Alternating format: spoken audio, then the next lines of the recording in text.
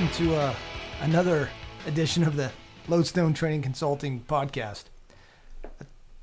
Today you've got me, Jared, and I'm joined with... Chris, as always. And John. John, this is your first time on the podcast. Why don't you tell us a little about yourself? First time on mic, yeah. I'm usually hiding behind the mixer. Yes, you are. I think a lot of people at LTAC know me as the guy who does all the videos, and I help out with some classes here and there. I run some classes in the past, and I typically hang out with the like the 101, 201 level stuff. I'm not as high speed as Chris or Jared, so. But I have a background in the Air Force. I worked on F-15s as a crew chief and crash recovery team member, and that was 2006, and I work in television now as a director of photography. So that's my real job when I'm not making noise and on the range. Tell us a little bit about some of the toys that you have. The toys I have? Yeah. Right now I have a Blackmagic Pocket Cinema Camera 4K. It's a budget. It's a very budget friendly, high quality camera with some prime lenses, some Rokinon Cine DS primes. I have a 6-lens kit. Mm-hmm. Is that what you're looking for? No, not exactly. I'm just envisioning my youngest son Ben rocking your Scar Heavy with every shot. Oh yeah, and I have a Scar Heavy. Yeah, and I have quite a Knight's Armament fetish, so that keeps me occupied. It also keeps me from buying too much. So right on. So on that, what is your daily driver? What is your go-to? I'm walking out the door. We'll start with your pistol, then we'll go to rifle, and then if you had something other than those two items that you had to take with you, what would that be? Pistol is either a G19 with a red dot RMR or a G43, depending on what I'm wearing. My rifle is an SBR 11-inch BCM Knights Franken gun. Caliber? 5.56. Okay. I don't have the budget for a 300. And I don't have a can for a 300 either, so it's kind of pointless. That's, it's the bump in the night. Like I said, I developed, because of LTAC, especially in the Forest on Forest classes, I developed an appreciation for short barrel rifles inside. Because before that, I was mostly 16-inch guns because it's easier to deal with and there's not as paperwork and things like this. This is before pistols were really a big thing. And so I had a lot of 16-inch guns. And then when I started doing the Forest on Forest classes, I was like, yeah, there's a definite benefit to having a shorter rifle. Yeah, it's a huge benefit. And I think that's a lot of people come to that realization when they're creeping down a hallway and they realize their muzzle is going to pass the doorway like 5 minutes before they do. And it's going to be, then they have to stop, either they retract the rifle and to get up to the doorway, or they have to go high ready or low ready or something. Or low something to get out of the way, and that really affects their ability to like enter the room properly and respond to things. So. Okay. Well, as most of those of us here at Lodestone, John's humble. John's going to be, I'm just the Air Force guy. I'm just the camera guy. I have a few things. I don't have very much experience. I'm not an expert. Well, no one's an expert, but he does have a lot of experience. And you just hear from what he's telling there, his experience, both being a student and being an instructor, how it's affected his own life and how he chooses to run his setup based off his experiences in training. Yeah, that's how you make mistakes. That's the whole point. You go to a class and you should be there to fail in some way and to be humbled by yourself or by other people. And if you're teaching a class, you're still going to learn things and you're still going to screw up, and you should be obvious. You should be honest about that with yourself and with everybody else. Like, I'm not perfect. I'm not the be all end all. You might have been to a class that the guy says the opposite, and you have to decide for yourself, what has value for me and what do I go with? Yeah. Well, that's what the topic that we wanted to talk about today is training and just an overall perspective of training, both as an instructor, as a student, and just everything involved with that. So I'll just open the question and we can start the conversation. What makes a good student? Humility. I think we're going to go with that since we've already started that train. Okay. Humility. And what I mean by that is we are all guilty of pride. I am constantly guilty of pride. When I have had success as a student, when I've gone to courses, when I've gone to training, both in my military career and outside of the military, whether it's, a self-defense type thing, shooting or anything like that, where one of my hobbies is photography, going and doing something as a photographer, something that's out of my normal realm. Having that ability to realize I don't know everything, that I'm paying these people to teach me something, and it may not be what I like, it may not be what I necessarily agree with, but it is a different perspective. And I have to humble myself and not, well, I know what I'm doing, or I've been a Green Beret, I've got 20 years military experience. Yes, I do have all those things, but I'm here for a purpose. So I'm going to go ahead and put that in the closet, be quiet about it, learn what I can. And, it's the difference of, well, I'm putting that away because I want to pull it out later and be like, well, I'm actually not left-handed. We're not pulling the Inigo Montoya thing here. We're being humble intentionally because we want to learn. Even though we have experience, we want to gain more experience. And if we're constantly, I know how to do that better, or I don't like that way, are we really learning anything? And that's the idea. That's what we're there for, is to learn. Yeah, absolutely.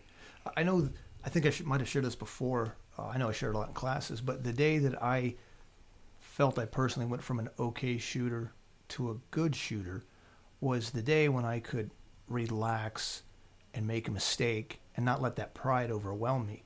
Where before that moment, I would make a mistake, and I think everyone's watching me, everyone's here, and I would just start that downward spiral of self-induced stress, freaking out because, oh man, I made a mistake.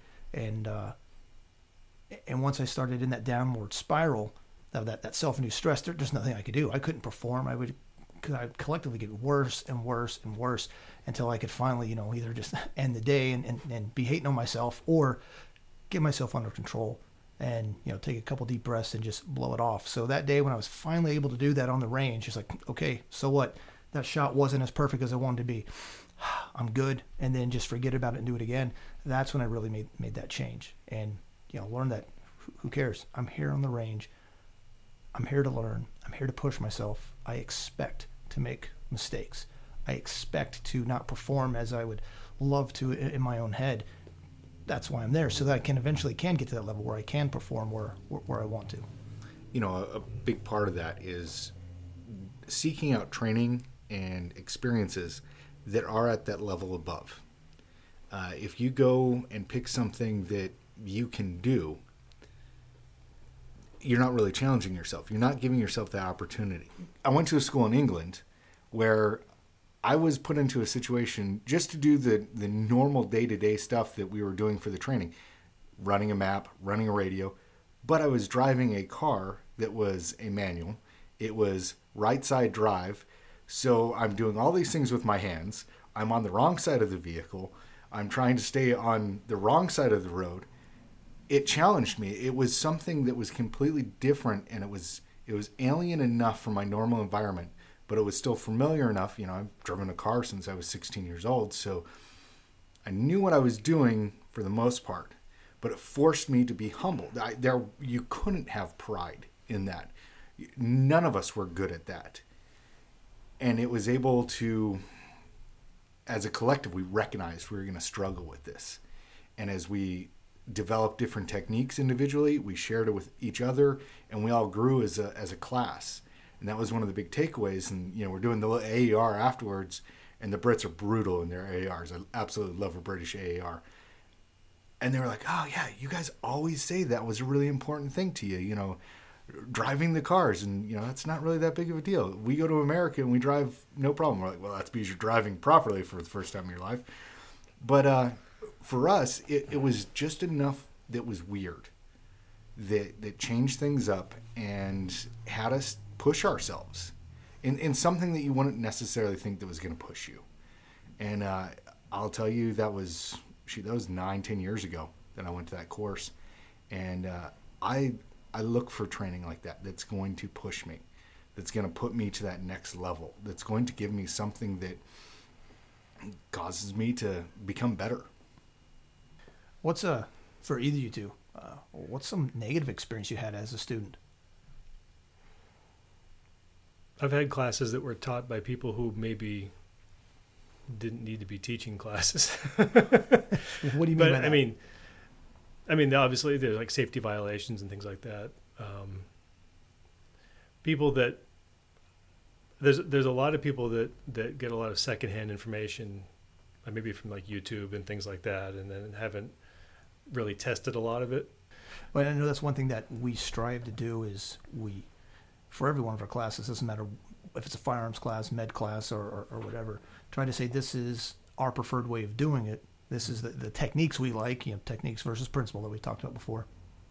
But then also explain the why. Why are we doing it this way? Really want to empower and educate those students so it makes sense to them. So if it makes sense, then they're more able to, do the drill or do said thing and incorporate it. One of my least favorite, when you talk about negative experiences, the first thing that popped in my mind was because. Well, why are we doing it this way? Because that's the way that we do it. No, I'm a why guy. What is the justification for this? What is the history behind this? What is the background behind this? Why is this necessary? And there have been times where, someone this is the way we do it. And I thought, oh, that's completely stupid. Why would you do it that way? And then they explain, yeah. Oh, yeah, that totally makes sense. That is, I can't believe I didn't recognize that beforehand. Yeah, it's if some people are, this is the way we do it, there is no other way. Like some people are very polarized about forward assists. And like some people really hate them. Some people say you have to use it every time you chamber around. It's like, if people, why wouldn't you use your forward assist? It's there for a reason. And that's the argument. And they say, oh, well, why would you jam around into the chamber if it wasn't want to go? And some people are like, it's there for a reason. It's there as part of the design. That's what it's for.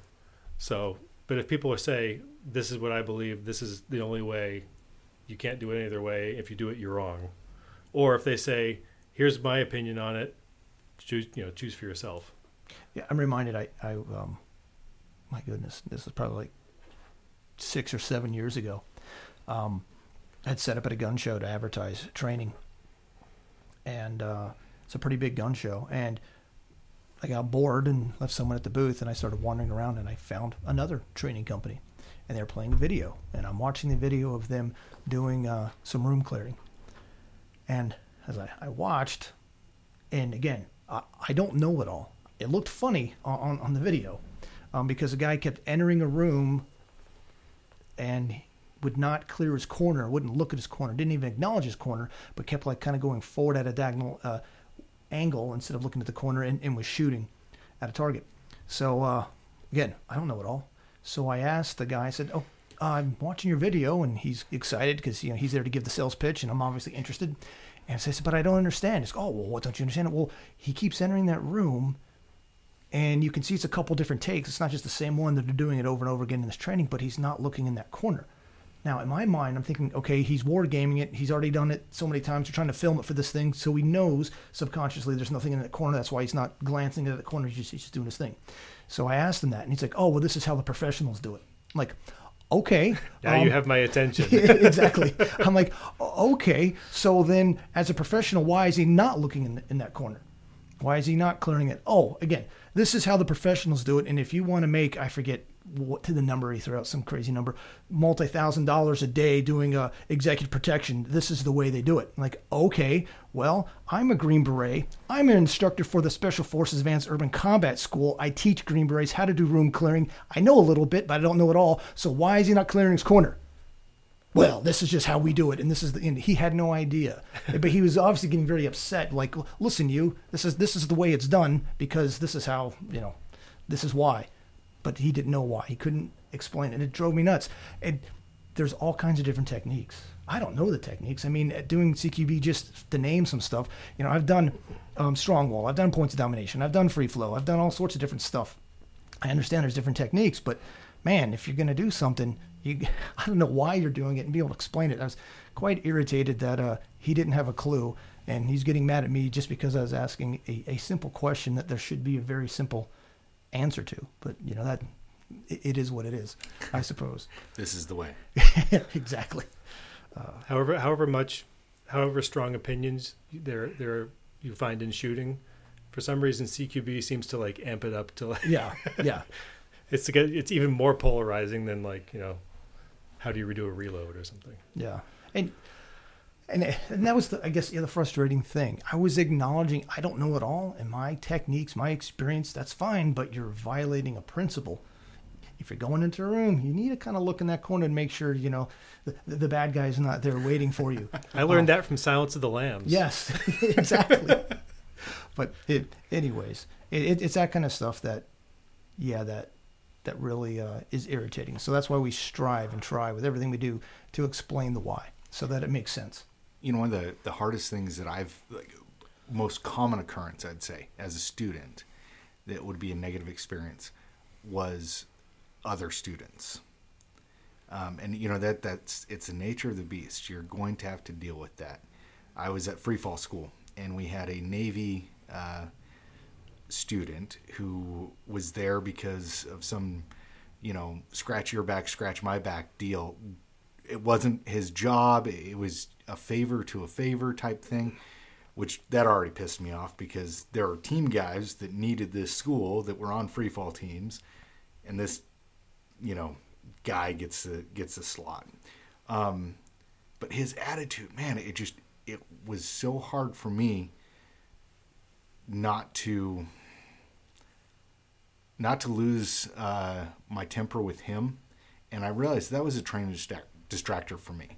It was taken away from my ability because this guy was being so unprofessional. It was hurting what I was getting out of the class. And once I realized that, okay, all right, we're all students here. It's not my problem. Mm-hmm. I'm going to focus back on me. And that guy, I can tell him everything that's wrong with him. I could go off for hours, but this isn't the time or place. I'm here to learn free fall. I'm here to learn this skill. Afterwards, that's when we have those conversations. But in the moment, don't let that be a training distractor to you. You're going to have knuckleheads in classes with you. You're going to have people that think they know it all, and you're going to be like, oh, seriously, dude, shut up. Don't let it be a training distractor. Don't let it get under your skin. It's an easy thing said, but it is necessary that you recognize that you're going to have those people in classes, and there's very little that you can do about it. I think I've run into very few of those people at like LTAC classes, like as far as students being judgmental or harassing other students. I don't think I've seen that more than maybe once or twice. And I think that's one of the big barriers to people taking training is that they're worried about being on, they're performing in front of other people or being judged, or because they don't know who else is going to be there, what their skill levels are like. But it's kind of like going to the gym for the first time. Like you think everyone's going to be watching you and staring at you and judging you, and no one else cares that you're there. They don't care what you're doing unless you're being an absolute jackass. Nobody cares. Yeah. And it's the same thing for the classes. I mean, if that's your reason for not going, don't worry about it. Absolutely. That's again, I've shared that with some other students who obviously with their first class, they were brave enough to come and come to the class, but they're obviously nervous for that. They're, thinking too much. Everyone's looking at me. Everyone's going to make fun of me. And I've done some crazy stuff, some scary experiences.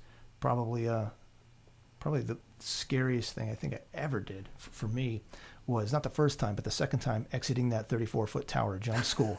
That was quite a moment. But still, that really compares to the very first time I was in front of a group of people and something organized. And I'm pulling the trigger for the first time. That's, for me, maybe I'm crazy, maybe I'm that psychopath, but it doesn't even come close to like the the times I've been in gunfights. Yeah, those are scary moments, but I'm also doing something very proactive, and I'm trying to give as much, if not a lot more than what I'm getting. But just that moment, exiting that tower for the second time, or that time in front of people, shooting. So I can relate, and I know I've shared that with some people. Like, you're in good company, you're fine, you're normal. That feeling of anxiety for the very first time at a class, that's perfectly normal. That's why we don't want to add any stress at that first class. They're stressed out enough as it is. Right. That self-induced stress. When you talk about training, that is so key. And the basic pistol class that we just had, we talked about that a lot. Like, you're not paying to have someone yell at you. Like, that's not, you're not getting anything out of that. Yeah. Now, there are times for stress. There are times where doing some sort of stress test where that's necessary. Absolutely. In a basic class, it's time to come in and try and keep it as low stress as possible. I love the way that they do the military freefall school out in Yuma. That is the most laid-back gentleman's course that you're ever going to run into. I swear that everyone, before they become an instructor there, they've got to go surf for like 2 months or something, Like, those guys they're so relaxed. And it has this ripple effect throughout the students. Because when you go out, and it's a little stressful when you're standing out there on the ramp and, jumping out into the abyss. And then when you've just completely butchered your jump, I mean, you barely pulled your cord, and you get on the ground and your instructor's doing his debrief.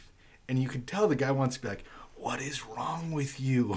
But he's like, "Bro, if you just relax a little bit, you'd be okay."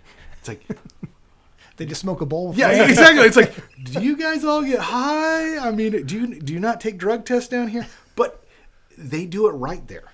Uh-huh. When they are teaching a very stressful thing, and it's the same thing for us. When we're teaching a new shooter, I mean, and those of us in this room, I can't tell you how many bullets we have between the two or the three of us. We have a lot of rounds. Sometimes we forget that it does induce anxiety. In the basic classes, we've always joked about, you're going to have that lady show up and she's got it in the box. This last time, we had ladies, multiple, show up with it in the box. I mean, it's the sign of the times. And right on, I am so pleased to see that, because they've made that decision that, no one's coming. I've got to take care of me and mine. 2, I better know how to use this, so I'm going to go get professional training, which is awesome. I absolutely love that. And you could tell that they were stressed. I mean, there was a lady that was there. She had a FN, what is it? Their tactical 9mm. Really nice pistol. She had never fired a gun before. I mean, the idea of just manipulating the slide was completely new to her. Yeah. So, keeping that in that low stress environment, trying to downplay all that anxiety and be able to answer it. And that's, Kirk is awesome at that. I mean, you make the joke about the guy's a Hawaiian teddy bear, his floral shirts and everything, but man, he is. And that's the type of guy in the basic class that really, it cuts that anxiety, gets right to it. And at the end of the day, that lady could shoot that gun. I've been thinking about an experience I had, really good positive experience with training. And it was with my first sergeant major in my when I first showed up the group. So I went to 5th group, and when I finally got assigned to a company, I showed up to the company, and as I'm very nervously walking up those steps to go to the company area for the first time, looking for the sergeant major so I can introduce myself and all that, I show up and it's ghost town. I'm walking up and down the hallway, all the rooms are shut. I don't know what I'm doing, and I finally hear somebody talking, and I knock on the door, and here's the company XOs on the phone talking to somebody about something. And then while he's pretending like he's paying attention to the conversation, he's writing on a sticky pad. He's like, "Who are you?" So I write back, "I'm who I am. I'm just showing up." And he's like, "Okay." And so we're having this little conversation. And he's like, yeah, while he's on the phone, but he's writing to me. And anyways, the whole company were down. I forget the area, but the 101st area where they have their towers, where they do the air assault school. Oh, yeah, So, yeah. so they were down there doing fast roping. So they're getting all their tower work in before they actually went to the bird. So you see, that's where they're at. So I, go down there. The company's already training. Guys are coming down the fast rope. I am nervous as can be, right? Because here's my company, and it's not even in the safety of like rooms in a hallway. Now everyone's doing stuff, and like everyone's looking at me. I'm such, I'm a loser. I'm a poser. What am I doing? And I walk up to the tower, and I get up there, and the sergeant major's in command of everything. And I didn't know then, but I found out later that he was, he was with Peden. He knew Peden. Yeah. He was an A15 guy like the majority of his career. This is his first time he was really away from A15, and he actually brought one of his buddies from A15 who was the company ops sergeant. So the two of them were helping, this company. So anyways, so this pipe hitter, he's been in who knows how many missions and how many, anyways, this real hardcore dude, our sergeant major. He's like, all right, so jump in the line so you can get your rope time in. So I'm already have a natural fear of heights. So that's bad enough. But really I was pinging because I'm at my company and I don't want to mess up. I don't know how to fast rope. What am I doing? So as I'm getting ready to go for the first time, all of a sudden this pipe hitter with a loving, secure grin and look in his eyes of just complete, understanding, reaches out and he grabs my shirt and he holds on to him. He's like, it's okay, brother. I've got you. Just ease your way out and you'll be just fine. And just that little act of humility from this guy who's a stone cold killer, realizing enough, I know you're nervous. And I'm sure he thought I was nervous because I was roping, which I was, but more I was nervous because I'm just showing this company and everybody's looking at me. That was super cool. He did not have to do that, but he cared enough just to give that little bit of human contact. And really, I'm such a big guy. A little grip on my shirt wasn't going to do anything. If I was going, I was going. He wasn't going to stop me. Yeah. But it's just that act, the human contact that really, really made a difference. And I calmed me down real quick. And then I roped for the first time and went up and did it a bunch more times. And, it was a fun time. But just that one moment. And that really, I can't express how much I appreciated that. And that's something that, again, I know I've tried to replicate on the range, that little bit of human contact, touching shoulders, touching the back, hey, you're okay, and just that kind of thing. I think that sniffing hair. No, I'm not pulling a Biden, but I think that really made a difference for me, and it's something that I really try to replicate. You bring that up, and it makes me immediately think of what is the difference between my experience in the 82nd and then as a Green Beret. Now, I had much more time as a Green Beret than I did as an infantryman. But when I was an infantryman, it was all shouting. Mm-hmm. It was all discipline via force. My squad guys, they liked me. They respected me. They knew that I had their back, but they also knew that I'd crush them in a heartbeat if they were even slightly out of line. I mean, squat thrust to the chow hall was a normal thing. We had the plate of woe. It was a tractor ballast plate that weighed 82 pounds, which we felt was a sign from God that it was, so if someone messed up, they had to carry that around in a backpack, I get to group, and it's not, a 180 is an inaccurate way of describing it, but that people are going to make mistakes. That people are going to mess up. They're humans, and they're going to learn more by you leading them through their mistake than screaming at them for their mistake. Yeah. And I'm so glad that I had that opportunity and that I made that change, that I'm a completely different person than I was when I left the 82nd. I mean, granted, I'm older, wiser, all that, but a big part of that is going to group and having that. Because then when we went overseas and we were dealing with Indich, could I do that with the Saudis? The pride that they have, that's not happening. But I was able to lead them with respect and kindness and get them to a standard that they were effective. Yeah, so we've talked about some of our experiences, positive, negative. And you also started talking about and mentioning, suspending pride, and pride doesn't have a place, and you really need to. Another thing with that is, for students, especially coming to one of our classes or just wherever you go, you need to be willing to try new things. That's one of the things we ask people. And this, we emphasize principles, truths, but then techniques. And we like some of our techniques. And this is why we like some techniques. We ask people to try those. So that's something that really, as a student, you need to be willing to try new things, even if it's different or could be considered opposite of the way that you've done things in the past. Well, John and I were just having this conversation before we started the podcast about, I'm a dinosaur. I don't change, tape switches. I don't use tape switches because I've had tape switches fail on me in the past. Now, tomorrow, company XYZ comes out with the Uber switch, If I get my hands on that and it works, I'm going to adapt. I will evolve.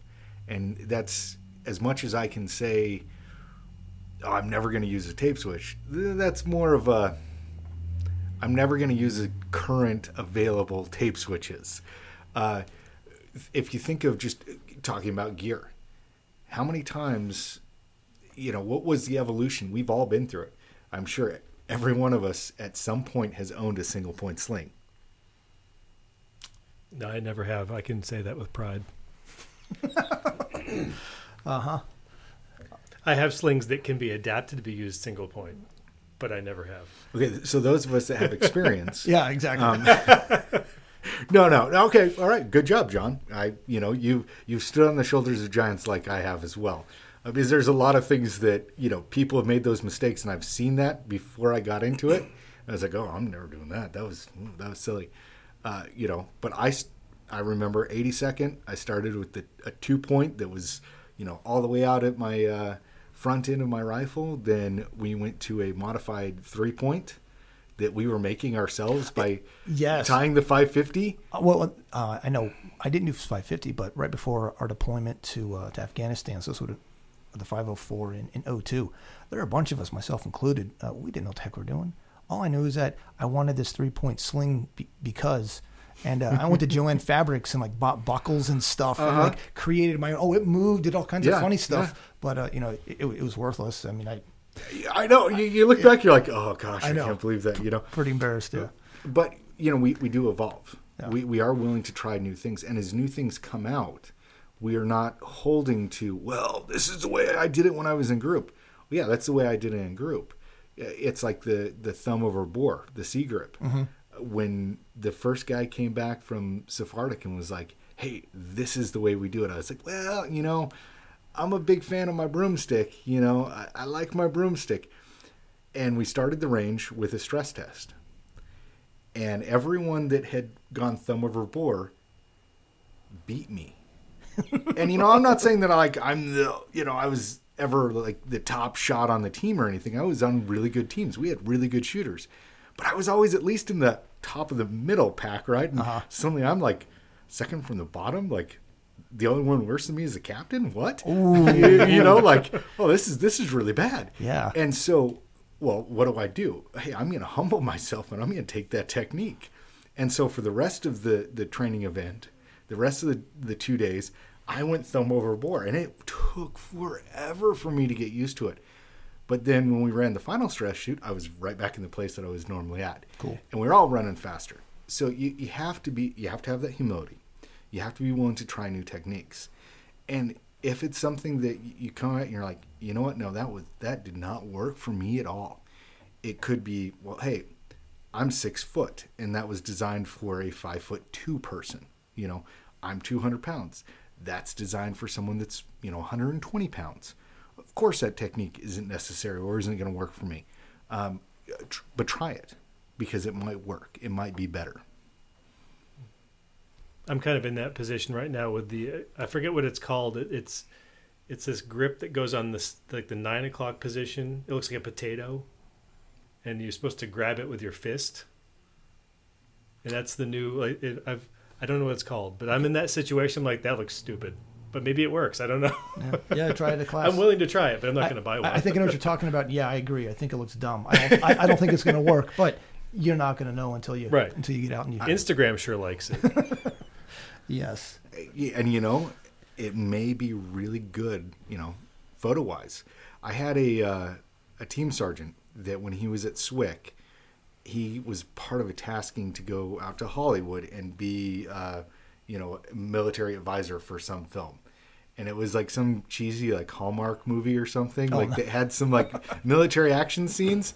So he would never tell us other than that what it was, because I guess it was that bad. He did not want us to see it. But one of the hardest things is they would sit there and be like, all right, you got to bring your rifle up and look down your sights. And immediately the director would be like, no. And the director of photography would be like, no. He'd be like, why? I'm here to make this look realistic. And like, because we can't see the actor's face. And in his contract, he has to have so many like minutes of FaceTime. Yep. That's a thing. And so like, how many times have we watched movies like they're not even looking down their sights? Well, there's a reason, because that guy can't look down his sights because in his contract he has to have so much FaceTime on screen or something. That's why Iron Man's mask is off so much, because You need to see. Robert Downey Jr. has a contract, right? Like all of them do, so they all have to have certain amounts of screen time. Have you heard about the drama with the Mandalorian? No. Oh well, what's his name? And I like him as an actor. He seems like a decent dude. Pasquale or whatever. Yeah, whatever the guy's name is. But apparently he like quit during the second season and then came back because he's like, you need to see my face. But you're a Mandalorian. You don't take the helmet off. But you need to see my face. You saw it once in the first season. Yeah, I saw it once. Yeah. I need more FaceTime. Like, no. So I quit. Okay, well, good thing we don't see your face, because this guy's gonna take your place. Then no big deal. Yeah, it's not a very strong bargaining position. Yeah. No. I mean, I'm available. If they need like season 3. I think he's like 5'2" or something. He's not a very big guy. Well, my rates are pretty reasonable. I'll be honest. Like some souvenirs. Let my kids on the set. Play in that VR TV setup that they got there. Yeah. I might do that, and then expenses.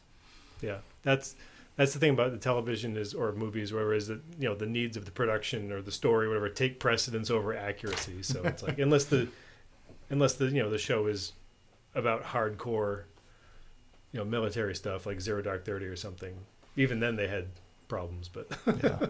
it's always going to be the accuracy is going to be secondary.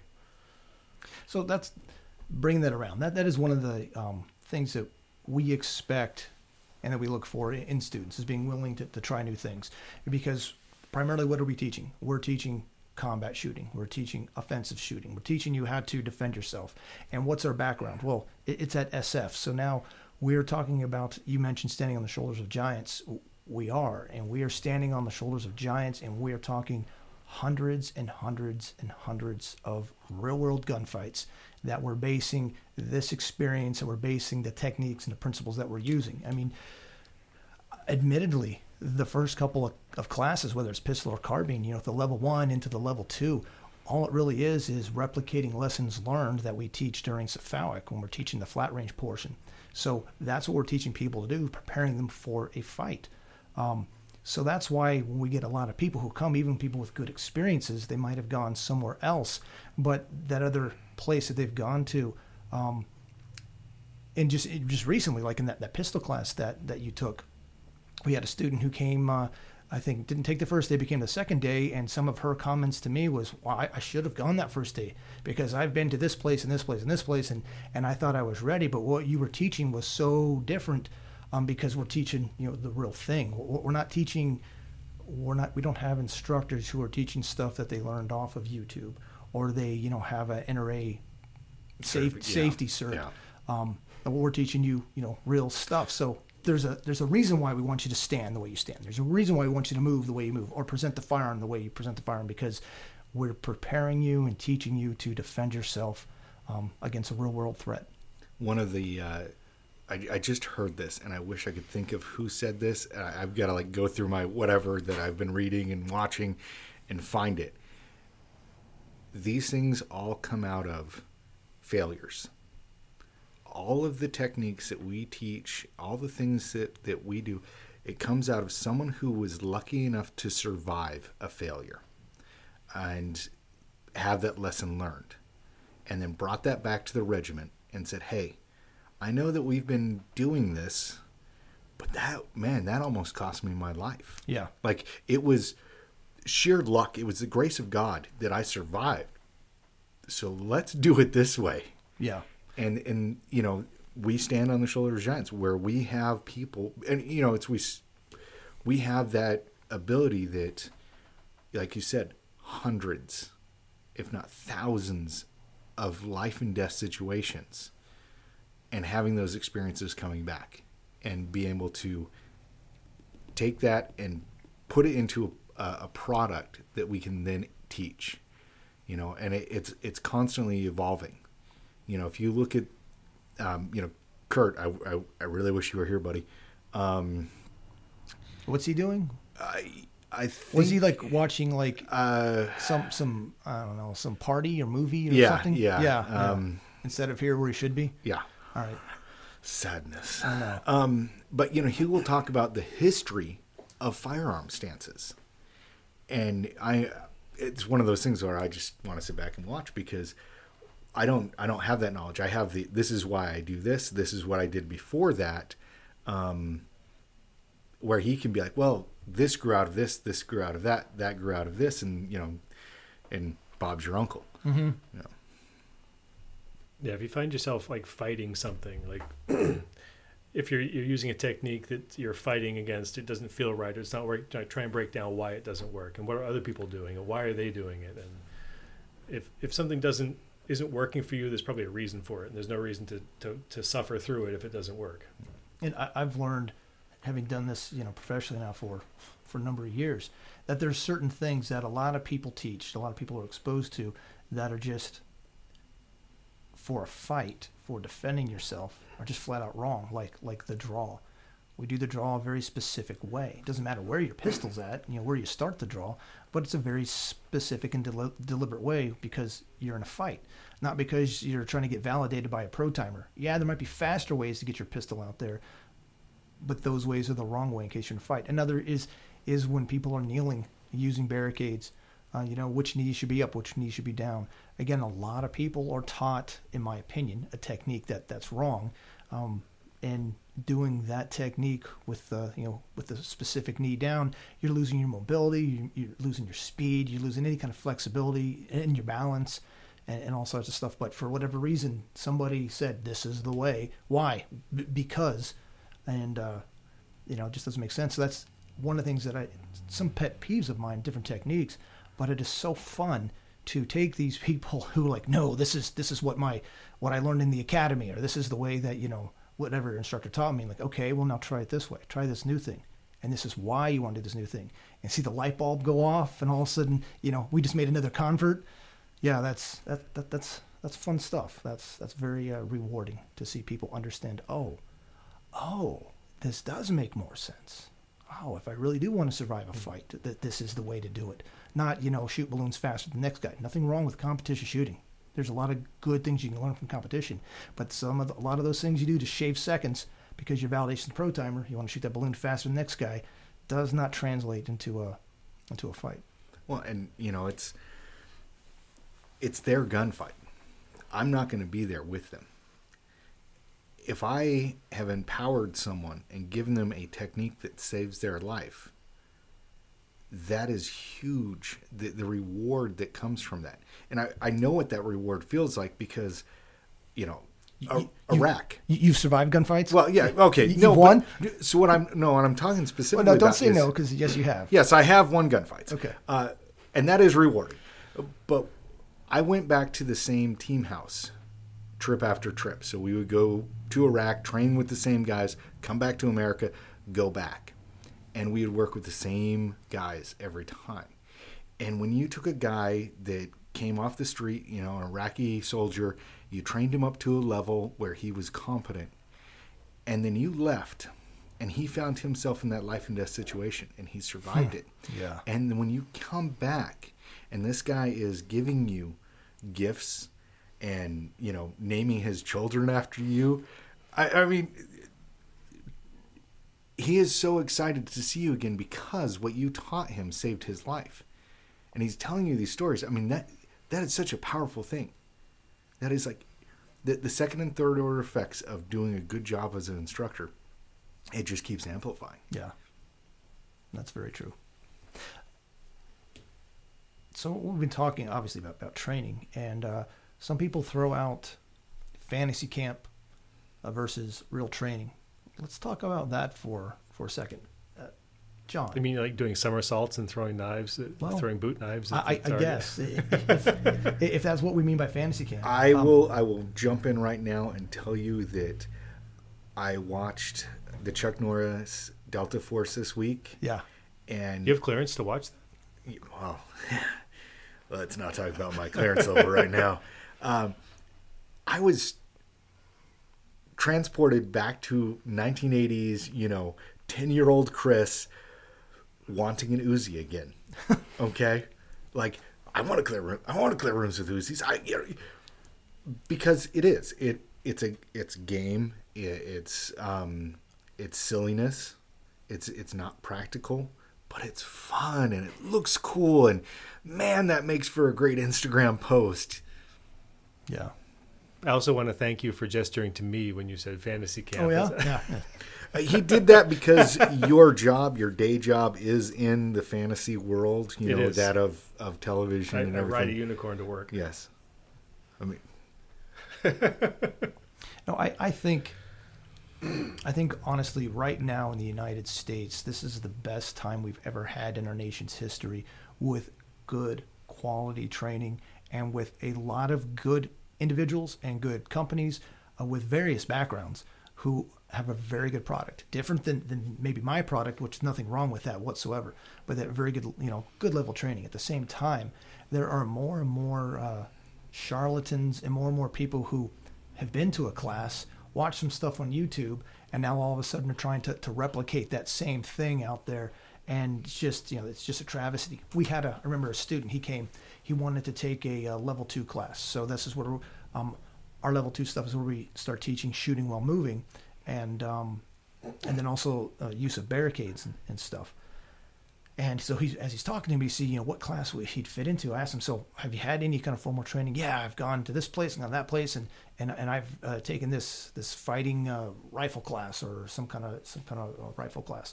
And it was their basic class. Well, okay, what kind of stuff did you learn? Well, within the second drill, we were doing transitions and we were running around, and I couldn't believe that. He went to some company, I forget who it was, or some individual who was teaching, and this was their introduction or their first, rifle class. And by the time the second drill, they're transitioning to their pistol. They're running around on the range, and he was real excited. And this was now his impression of training is all this fun and gunning and stuff. And I asked him, did they zero? Well, you were supposed to be zeroed beforehand. So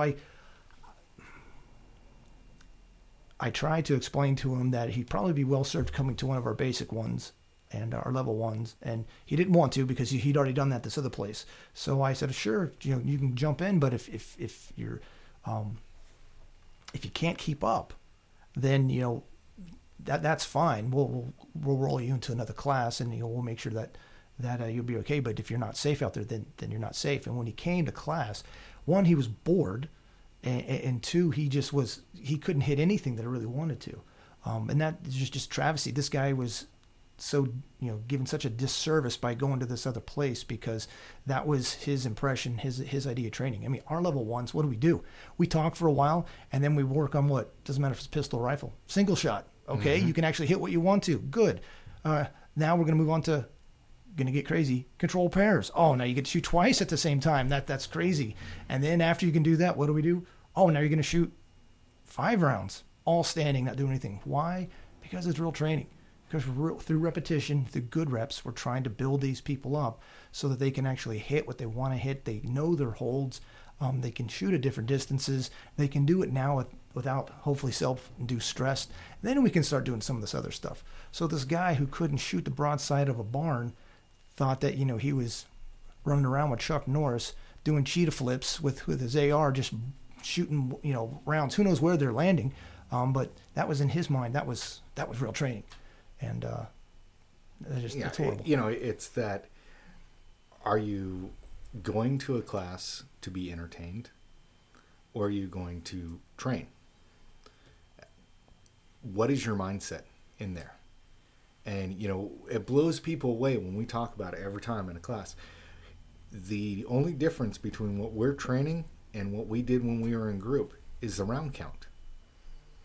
And the basic pistol class that we just taught, I'm sitting there, I'm like, yeah, we will go out and we will do single shot all morning long.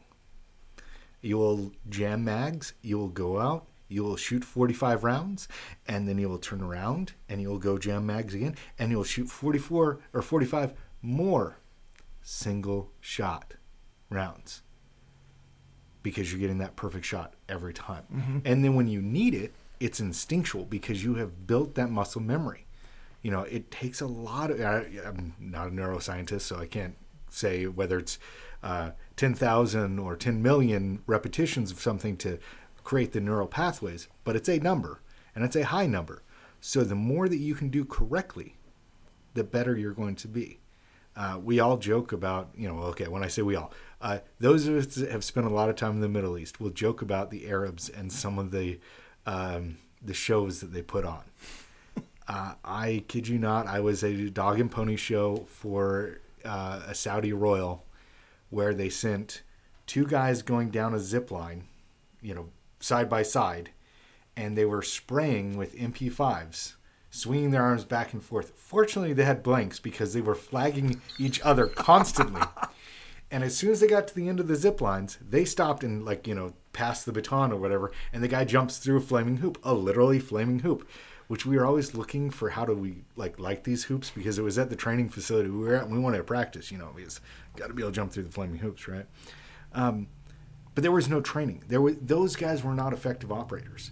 They were really good performers. Yeah.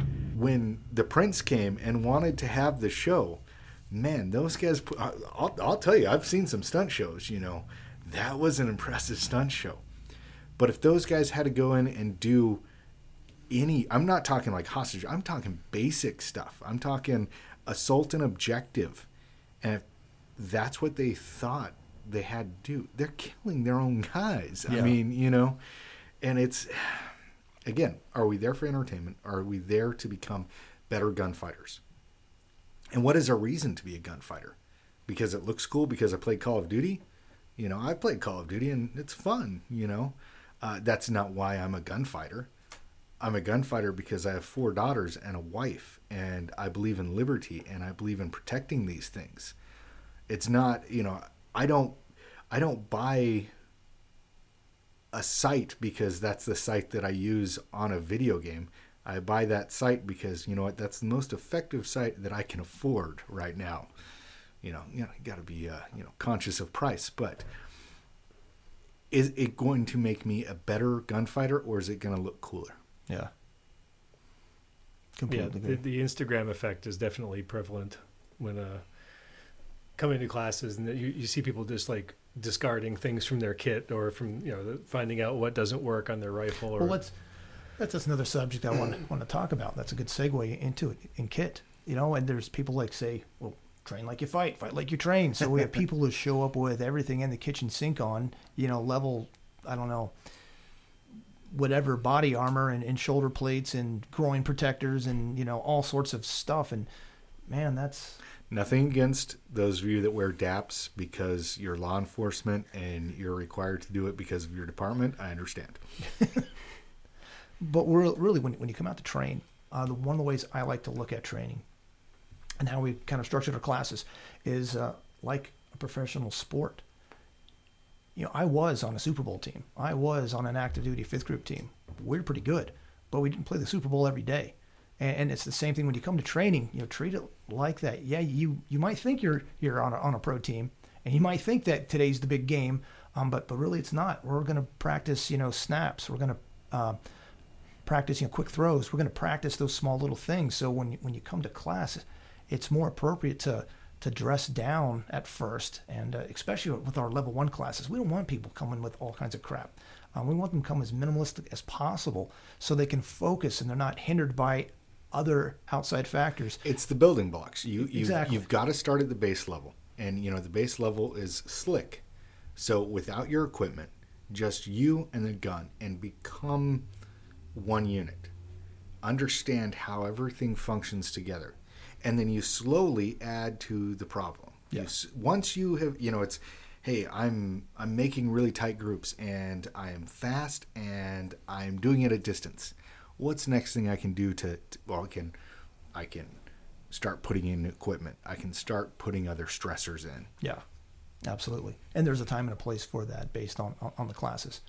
And that becomes, once you've got those basics of marksmanship down, and now you're transitioning into our classes into combat marksmanship, and you're starting to throw in, moving and barricades and maybe some buddy drills and stuff. Now's the time to start adding in, all that kit and wear armor if you have armor, or wear whatever it is you want to wear, and then start trying that stuff out. One of my favorite things is when people come to like a moving class, a level 2 class or level 3 class, and they're like, yeah, this is the only time I get to wear my armor. To which I'm immediately like, well, like, do you have like a restriction against it? But you need to be comfortable in that stuff. You need to put it on, other than the one time you go to the range once a quarter, and there's other fitness things that come from that.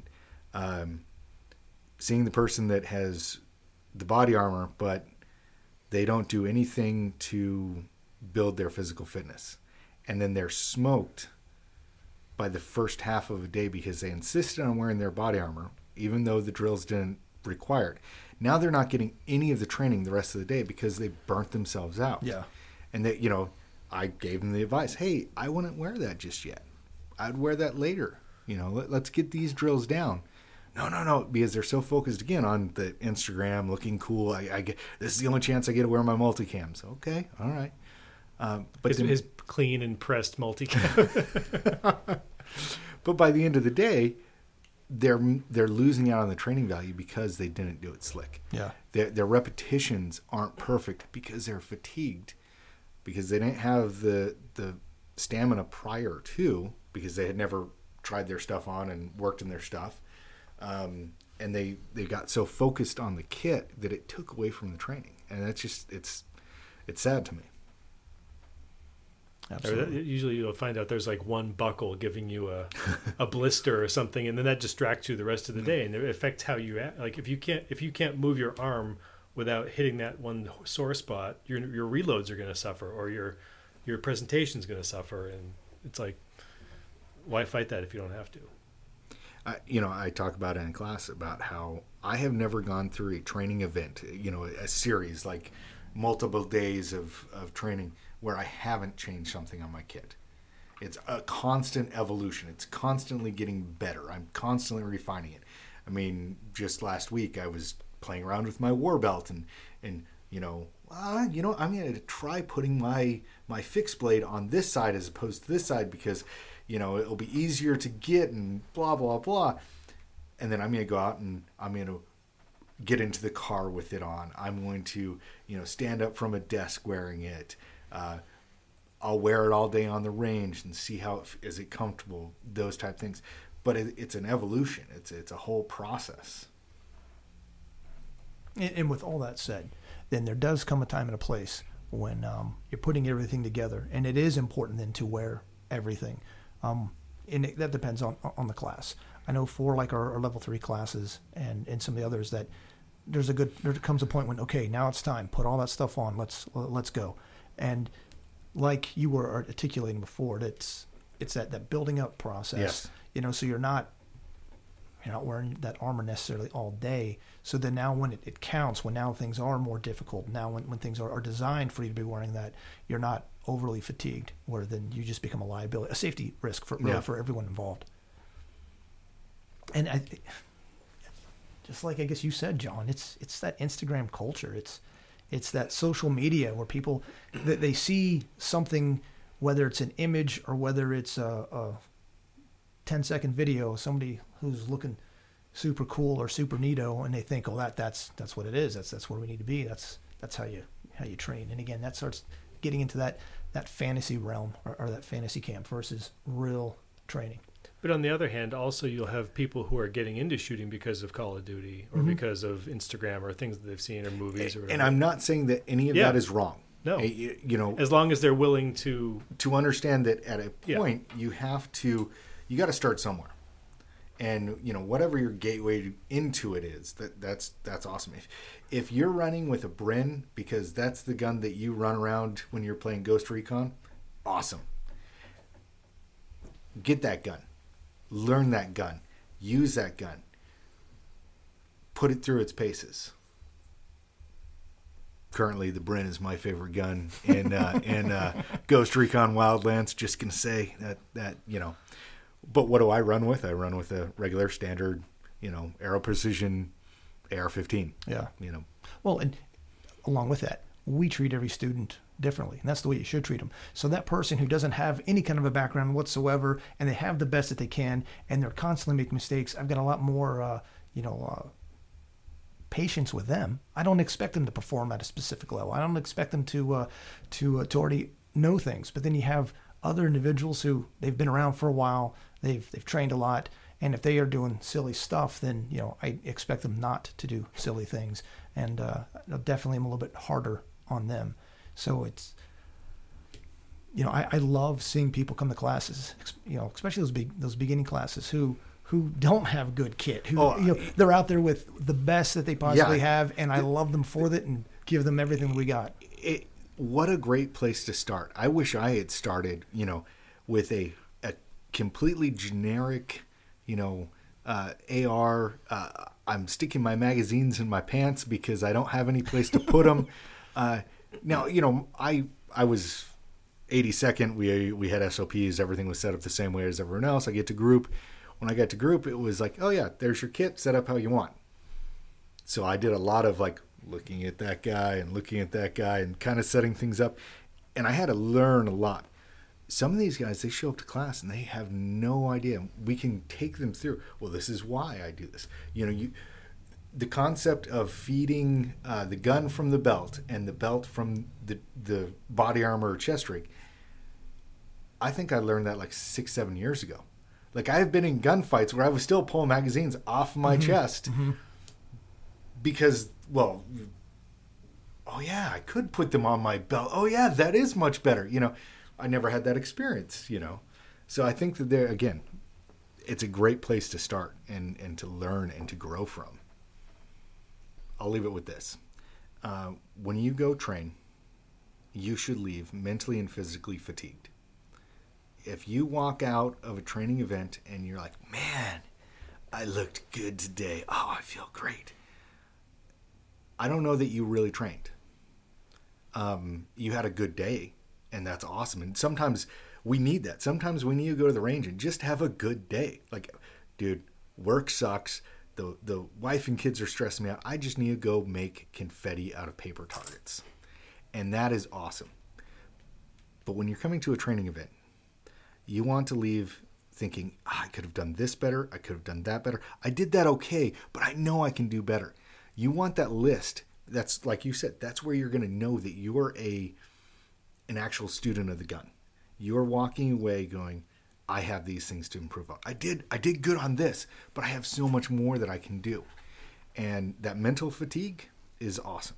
That physical fatigue, that is also awesome. Our bodies are designed to be worn down and then rebuilt. Mm-hmm. You go to the gym, you stress a muscle out and it gets bigger. You want to do the same thing in your gunfighting. You want to push yourself. Walk away feeling, oh yeah, man, I'm the greatest. Okay, you had a good day. That's awesome. When you walk out of a training event, have that list. Be fatigued. And if you're not fatigued, then do that mental evaluation, what do I need to do tomorrow so that I walk out here? How can I be better? And if this is, as an instructor, if I'm not challenging, if I'm, not providing it for, give me that feedback and be like, hey, Chris, I don't feel like you're pushing me, let me know. I'll bring more balloons. Yeah, I mean, when I was a lot younger, when I was a kid, I took karate classes, and we had a pretty hardcore instructor. He looked just like Charles Manson. Years later, when I saw Charles Manson for the first time, I was like, he doesn't look so scary. He's like my old sensei. He apparently was an awful guy, so I don't. But The sensei or your Charles Manson? Your Well, Charles a little Manson. of both. He was terrifying. But he was, we would have days where we'd come in and we'd do just push-ups on our knuckles for the whole hour. Like middle school kids. And I didn't know any better. I was like, this is how karate, and we'd do the same punch or movement or something for like the whole time. And I was like, well, this is boring, but whatever. And then I'd see other schools and they would be like doing backflips and all this other stuff and just like demonstration stuff, like performance stuff, but it wasn't functional martial arts. And I approach shooting the same way. Is like, this is a martial art that requires your mental faculties, your physical fitness, those things, your brain and your body to work together, and people need to approach it like a martial art because that's literally what it is. Yeah, it's America's martial art. It really is. And that's how I try to explain it to people that aren't into shooting, because there's a lot of negative stigma to overcome from people who just are anti-gun by default because they have no good experiences to go on. So they just say, well, I don't like guns because obviously they're bad. Yeah. And so I'm like, well, it's a martial art. It requires you to focus on something and through repetition to become better at it. And that's something it's hard to get people to realize, even if they're students in a class. They might not have that mindset of, this is something I'm just starting out at, and it's a big mountain I have to climb.